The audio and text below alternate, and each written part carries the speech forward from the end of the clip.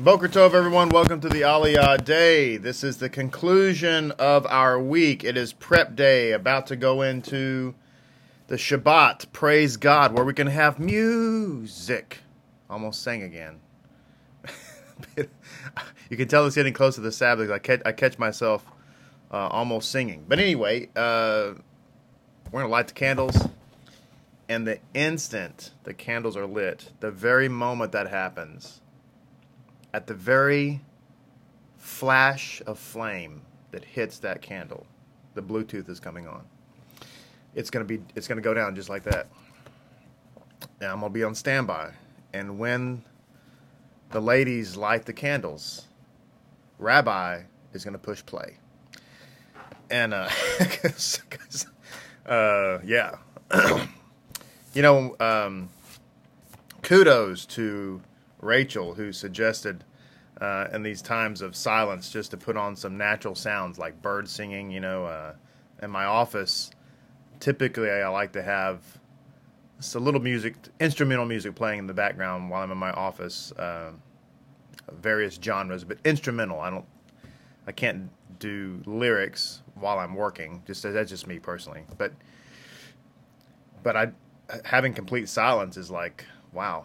So she made a suggestion. I'm so thankful. So I've been listening to I have nature sounds like birds and brooks and streams running or whatever, like jungle noises, and it's been great. That's a real blessing. At least I'm just listening to birds singing, whatever, or just chirping, or frogs, whatever. At least it's not quiet. But I'm ready for some music. Who's with me? Welcome. This is the 6th and 7th Aliyah of Devarim. Also have an announcement I want to say to everybody. We've been doing the journey through Genesis, and it's been just wonderful, and now we're in the talking about Yosef, which is just amazing. In fact, I'm so looking forward to this Shabbat's Drosh.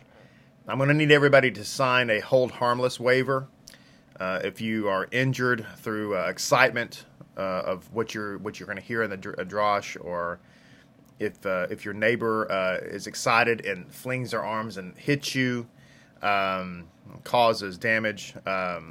If you get up and run around the sanctuary and trip and fall, I'm going to need you to sign a hold harmless waiver, even for you people at home. I don't want anybody to blame me for what you're going to hear.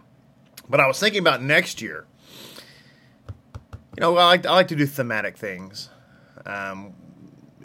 This dates back to 2015 when I began doing that, and in 2015 we did Midrash, Moshe, and Messiah, and that was off the Talib. But I think this next year, I am going to do a year through Exodus. Through Exodus. So I'll come up with a catchy title for that, maybe Bezrat Hashem. But anyway, there are 40 chapters in the book of Exodus. There's 1,213 verses, and there are 48 weeks of Parashot next year, because you have festival Shabbats and so on. So and there's double portion. So anyway, I went through them and counted. There's actually 48 weeks. So we're going to divide 40 chapters, 1,213 verses through 48 Parashot next year, and we're going to do a walk through Exodus, which is kind of fun, because the Exodus actually, when it came time for Moses to come to Pharaoh and say, let my people go, from the time he said that to the time that we actually left Egypt was actually 12 months. So that'll be great, I think. It'll be great to walk through Exodus for a year as we've walked through the book of Genesis. And that's going to be our theme next year. And so you heard it here first. So welcome, everybody. Let's get to our reading. And we're going to be on page 953, chapter 2, beginning in verse 31. And it says this. Adonai said to me, see, I have begun to deliver you before Sihon and his land begin to drive out to possess his land. Sihon went out towards us, he and his entire people for battle to Jahaz. Adonai our God gave him before us, and we smote him and his sons and his entire people. We captured all his cities at that time, and we destroyed every populated city. With the women and small children we did not leave a survivor. Only the animals did we loot for ourselves, and the booty of the cities we captured. From Aroer, which is by the shore of Arnon brook, and the city that is by the brook, and until Gilead, there was no city that was too strong for us. Adonai our God gave everything before us. Only to the land of the children of Ammon did you not draw near. Everywhere near Jabbok brook, and the cities of the mountains, and everywhere that Adonai our God commanded us. Chapter 3. We turned and ascended by way of Bashan, and Og king of Bashan went out towards us, he and his entire people, for war at Edrei. Adonai said to me, do not fear him, for in your hand have I given him and his entire people and his land, and you shall do to him as you did to Sihon king of the Amorite, who dwells in Heshbon. Adonai our God gave into our hand also Og king of the Bashan and his entire people, and we smote him until no survivor was left of him. We captured all his cities. At that time there was no city that we did not take from them, 60 cities in the entire region of Argob. The kingdom of Og in the Bashan, all these were fortified cities with high wall, doors, and bar, aside from open cities, very, very many. We destroyed them, as we did to Sihon king of Heshbon, destroying every populated city. The women and the small children, and all the animals and the booty of the city we looted for ourselves. And at that time we took the land from the hand of the two kings of the Amorite that were on the other side of the Jordan, from Arnon brook to Mount Hermon. Sidonians would refer to Hermon at Sirion, and the Amorites would call it Senir. All the cities of the plain, the entire Gilead, the entire Bashan until Selach and Edrei, the cities of the kingdom of Og and the Bashan. For only Og, king of the Bashan, was left of the remaining Rephaim. Behold, his bed was an iron bed in Rabbah, the children of Amnon. 9 cubits was its length, and 4 cubits its width, by the cubit of that man. And we possessed that land at that time, for Aroer, which is by Arnon brook, and half the mountain of Gilead and its cities, did I give to the Reubenite and the Gadite. The rest of the Gilead and the entire Bashan, the king of Og, did I give to half the tribe of Manasseh, the entire region of Argob, of the entire Bashan that is called the land of Rephaim. Jair, son of Manasseh, took the entire region of Argob until the border of Geshurite and the Maachathite, and named them the Bashite after himself, Havoth Jair, until this very day. This is now the 7th Aliyah. To Machir I give to the Gilead, to the Reubenite, the Gadite, I gave from Gilead until Arnon brook, the midst of the brook, and the border until Jabbok brook, the border of the children of Ammon. And the Arabah and the Jordan and its borders, from Kinnereth and the Arabah sea, the salt sea, but below the waterfalls of the mountain eastward. I commanded you at that time, saying, Adonai your God gave you this land for a possession. Armed shall you cross over before your brethren, the children of Israel, all the men of accomplishment. Only your wives, small children, livestock, I know that you have abundant livestock, shall dwell in your cities that I have given you, until Hashem shall give you rest to your brethren like yourselves, and they too shall possess the land that Adonai your God gives them on the other side of the Jordan. Then you shall return, every man to his inheritance that I have given you. I commanded Joshua at that time, saying, your eyes have seen everything that Adonai your God has done to these 2 kings. So will Adonai do to all the kings where you cross over. You shall not fear them, for Adonai your God, he shall wage war for you. Amen. Incidentally, I shared a insight on Facebook last night that I found in a study last night. I want to share it here. Some of you have already seen it, I know, but some of you haven't. And I want to share this with you because it is, in my view, phenomenal. And here it is. So I'm going to get to Me'am Loez because we're in Me'am Loez in the introduction to Devarim, and I have some things I want to share about the commandments in general. But when we get into the 40 days of Teshuvah, it's commonly known that during the 40 days of Teshuvah, that is known as the season in which the king is in the field. The king is in the field. However, what we discovered last night in a study was that there is actually another season in which we find the king in the field. And that's this season. These 3 weeks that we're finding ourselves in right now, which we have about another week left until Tisha B'Av. And the reason is because the destruction of the temple is like God tearing us down. So this time that we find ourselves in, these 3 weeks, is like a tear down mode. And the 40 days is a build up mode. Now, I don't mean to belabor my little stories about boot camp, but I have a lot of fond memories of boot camp. As hard as it was, I actually was a lot of fond memories. I have a lot of fond memories in general of my tour duty, but most of them revolve around training and things we went through. So forgive me for belaboring it. I don't really mean to do that, but it is a good analogy, and that is that, at least from my experience in basic training, I can't speak for all the branches because obviously I wasn't in them all, but when you first get there, it's the hardest part. The first week is challenging. It's just culture shock. The hardest part is generally, for me, it was the second week. I know some people, it might not be exactly the second week, but that doesn't matter. But anyway, it's called when you get dropped. When you get dropped is when you get sent to your platoon. And that day, the day of being dropped, as we called it, is, if you'll pardon the expression, utter hell. It was perhaps the worst day of my life. It's probably the worst day of my life, actually. And then you go through this process, though. The point I'm trying to make is you go through this process of tearing you down in that first phase.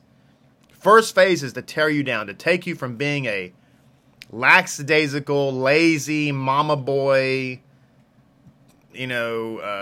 scared, timid, insecure, worthless civilian, and turn you into a part of a unit that actually cares about the guy to your left and the guy to your right, and works as a team and gives you self-confidence. All that. But that's in the latter phases, particularly the second and third phase. Well, and I liken that back to what we're going through now. Most people, this is the beauty of kind of what I was saying yesterday when I was encouraging you about, I know that we all have something we're trying to work on. There's some mitzvah keeping. There's some part of our life that we're all trying to work on, and that's good. And we should be in ambition properly channeled is good. Okay, you should want that, but. I should say, and I want to encourage you that what you're doing right now is amazing. You say, well, I just got started. I know, that's amazing. Why? Because you are part of a fraction of the human population that is even cognizant that the commandments even exist. So the fact that you're even giving it a try puts you into not the 1%, probably the 0.1% category. Now, as I mentioned last Shabbat, one rabbi, very well known, said that in his estimation, 70 to 80% of Jews these days aren't even aware of the 3 weeks. They don't participate in it at all. And Mikael said last night that he thinks that's pretty low. He would guess it's more than 90%, which he's probably not wrong about that. Okay? So guess what that means? That means that if you are where you are and you're doing anything to mourn the temple during these 3 weeks, and you say, well, I know I just got started. I'm not even really 100% sure what it's all about, but I'm not listening to music, and I haven't taken a haircut, and I'm not trimming my beard or shaving or whatever, or women might say I'm not shaving my legs or whatever the case may be. I'm doing these things because I want the temple. If that's you, my goodness, now you're a fraction within that 0.1% of the human population. You're like a Marine Raider. You're like a Navy SEAL. You're like what do the Army guys have? Green Beret. You're like I don't know. Did the Air Force have I know the Air Force have a Special Forces. I'm sorry. They do. You're whatever they're called. You're one of those guys. Shimon, what's the Shimon? Are you here? What's the Air Force Special Forces guys? You were a captain in the Air Force. Tell me what that is. All right, so you're like Special Forces now. Vincent's paratrooper, is that what it is? Okay. You're like Special Forces, okay?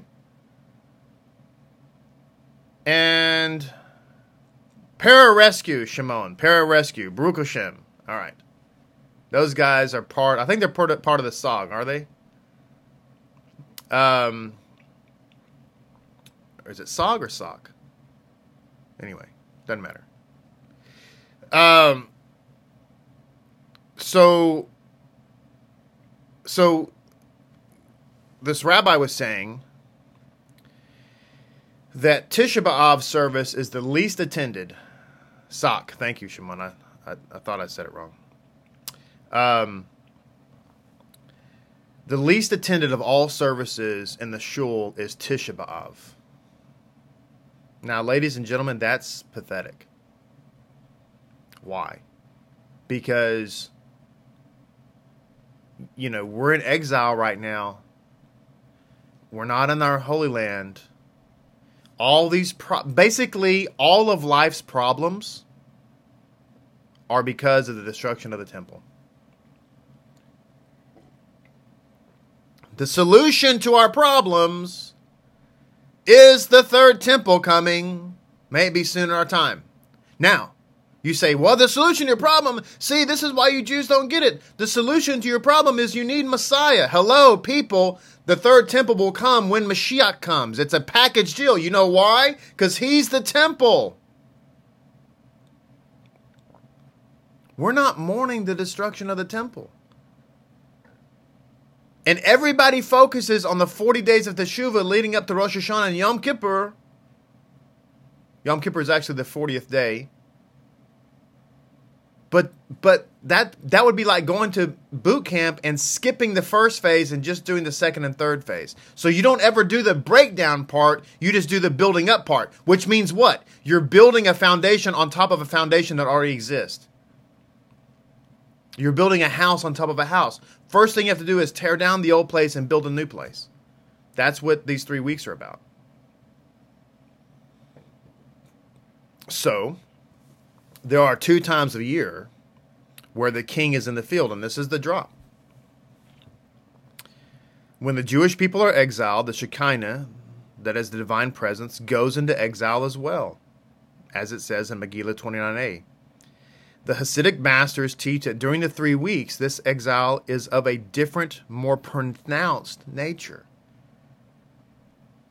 The Majid of Metzrik drew an analogy to a king who takes leave of his palace and goes out to the streets and markets to be among his subjects.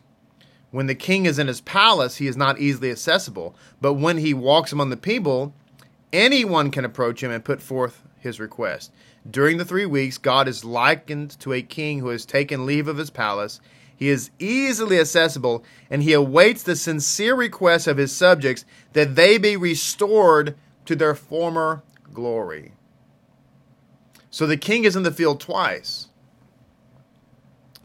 Once to hear when we're being broken down, and we come to him and we pour out our hearts and say, please restore us. Please forgive us. We recognize that we're the problem. We recognize that we need to change. We recognize that all of this is our fault.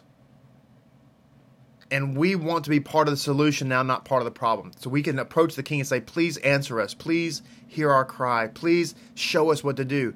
And Hashem breaks us down. And then, when the 40 days begin, he says, okay, now's the time for teshuvah. I'm going to come back to the field. This time, I'm going to let you approach me, and I'm going to show you how to become that new person. The old is gone. The new is coming. It's dawning. Why? Because on Rosh Hashanah, there's going to be a resurrection. There's going to be a new birth. And then on Yom Kippur, we're going to renew the covenant together. And then I'm going to say, come into my sukkah, sit down and eat. Welcome, my good and faithful servant. Now, going to Me'am Loez, keeping the commandments,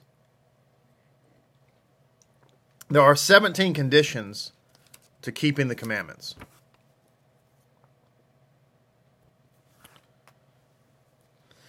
Condition number one. Condition number one. The commandment must be kept with intent. That's number one. For example, when a person sounds the shofar, he must have in his mind to fulfill God's command to hear the sound of the shofar. I know that the guys already do this. You know, we have a handful of guys who are capable of blowing the shofar, and they do that on Shabbat. But I want to encourage you that when you stand up to blow the shofar, when you're standing up there, it's really important to focus the intent. Hashem, when I sound the shofar, open our hearts. Let your voice speak to us. Blast out every impurity. Soak us with your voice. You need to have that in your mind when you're about to sound the shofar. Don't just get up there. And if you're somebody who blows the shofar not officially, but you do so, for whatever reason, you need to don't just go, oh, look, let me sound this little horn. It sounds really cool. No. You need to really have that intention. Well, this applies to all the mitzvahs. Now it says, number 2, a person must keep the commandment wholeheartedly with love and fear of God. Number 3, when a person keeps a commandment, he must do so with great joy. Joy is a necessary requirement. Joy is a necessary requirement. Devorah asks, if there's no male in the home, can the woman sound the shofar? Yes, if there's no male in the home, a woman can sound the shofar. Just like if there's no woman in the home, a man can light the candles. In the shul, for Rosh Hashanah, yes, only men blow the shofar. And by the way, the shofar cannot have, in order for it to be kosher for the sounding on Rosh Hashanah, it cannot have any decoration on it. It can't have any painting, some of the shofar road that people have, they have metal decor or they're painted. Those are not kosher, not for Rosh Hashanah. It has to be a plain horn, But anyway, I digress. So you have to keep the commandments with joy. It has to be joyful. If you're doing it with drudgery, it's not good. If a person has the opportunity to keep a commandment, he should do it completely and not allow another person to complete it. Why? Because the person who completes the mitzvah is the one who actually gets credit for it. Now, this is an allusion, by the way, to life itself. It's not how you begin the race, it's how you finish the race.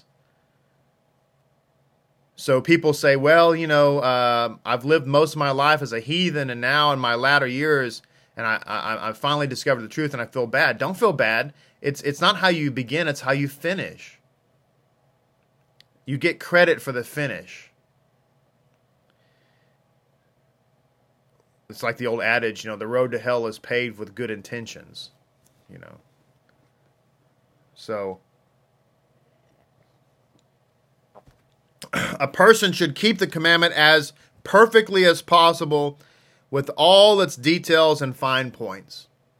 Number 6, one should seek out to do good deeds and not wait for them to come to his hand.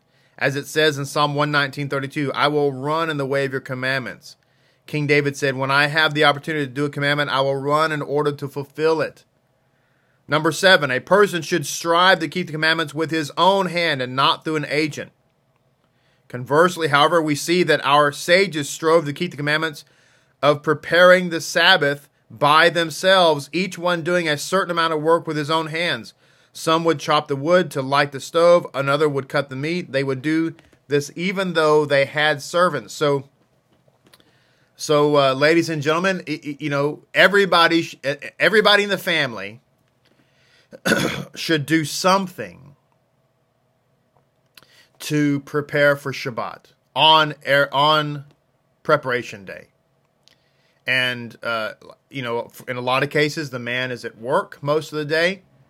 And so perhaps more of the women are at home, maybe. And so they've done most of the preparation. But when the man gets home, you should do something.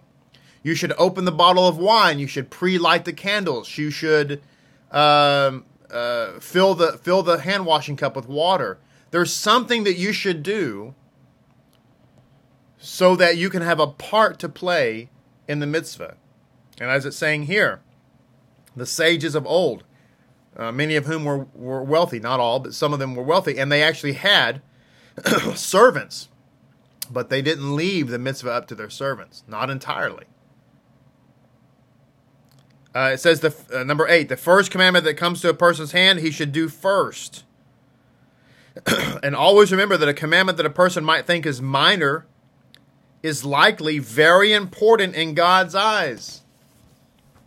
That's so true, and we need never forget that. That many of the mitzvahs that we think are just trivial, it don't matter. God doesn't care what you eat. He could just care less. Yes, he does care. In fact, that's the most important. Think about that. The people that, if you talk to Christians, right, and I don't mean to pick on Christians, but I mean, they read the Bible, so that just happens to be the people you find yourself talking to. They would just roll their eyes and scoff. God does not care. Oh my goodness, he doesn't care what you eat. I mean, if I've heard a Christian say that once, I've heard him say that 10,000 times. And yet, it's the commandment not to eat something is what brought death and evil. All this rioting and evil and wickedness that you see in murder. You say, well, how can somebody murder a little child? Ladies and gentlemen, you know how that happened? It happened because God said, don't eat that, and we ate it. It's just that simple. So the things that we think are trivial and meaningless and God doesn't really care turned out to be the most important thing. It's a little bit like people that say they don't like to go to funerals. That's understandable. I mean, it's not like it's natural. But here's the thing. Attending a funeral and honoring the dead is like one of the most important mitzvahs of all. But yet most people try to avoid it at all costs. It says, if a person has the opportunity of doing 2 commandments at once, he should not do them both together, but he should, because he won't be able to concentrate on them and pay attention to their fine points. Rather, he should do one first and then the other. Number 10, in order that it should be counted that a person is keeping the commandments to perfection, he should not be lax when it comes to his hands. He should not say, for instance, oh, I'll do that tomorrow. If a person does not keep a commandment as soon as possible, it is also possible that he will die without keeping the commandment. Why? Because we're not guaranteed the next moment. Number 11, a person should wait and look forward and say, when will I be able to observe a commandment? Number 12, a person should make every observance as beautiful as possible. Thus, we should make the sukkah as beautiful as possible. We should make the Sabbath table as beautiful as possible. We should make our talit as beautiful as possible. We should dress up when we come to synagogue. We should look as beautiful as possible when we come to the synagogue. Number 13, a person should be diligent and keep the observance as early as possible. Number 14, a person should not keep the commandment without expense. Rather, it should cost you something.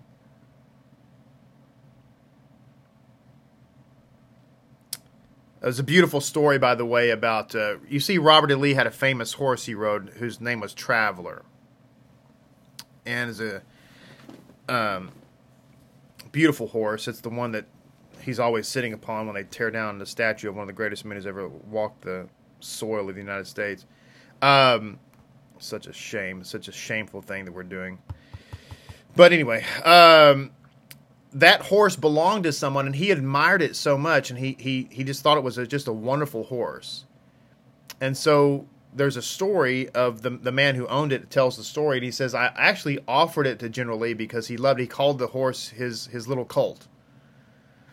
And he said, you can have this horse. I'll give it to you. And General Lee said, no, I won't take it. But if you're willing to sell it to me, I'll sell it to you. Or I'll buy it from you, rather. And so he told General Lee, he said, well, I'll sell it to you for $175. That's what I paid for the horse. And General Lee gave him $200. And the reason he gave him $200 is because of depreciation, and he thought it was only fair that if he bought the horse for $175, if he sold it, then he should make a little money off of it. So General Lee willingly, without the man asking, gave him an extra $25 for the horse. I thought of that. Such a great, humble spirit when it says that the keeping the commandments should cost us something.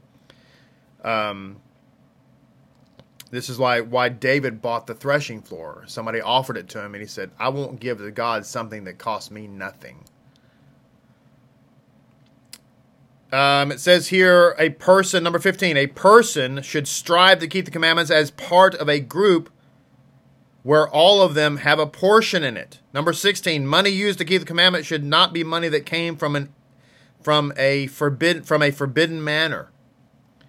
And number 17, one should strive to keep the commandments with great honor and not in a derogatory fashion. He should look at it as it is, which is a service to God, and he should do so with great awe. End of our Aliyah today. Shabbat Shalom to all of you. Have a wonderful, amazing, and great Sabbath. I look forward to seeing everybody in the synagogue. Be sure and sign those hold harmless waivers and send them in. Baruch Hashem. Have a great day, everybody. Look forward to seeing you tomorrow. Shabbat Shalom. Enjoy the music tonight.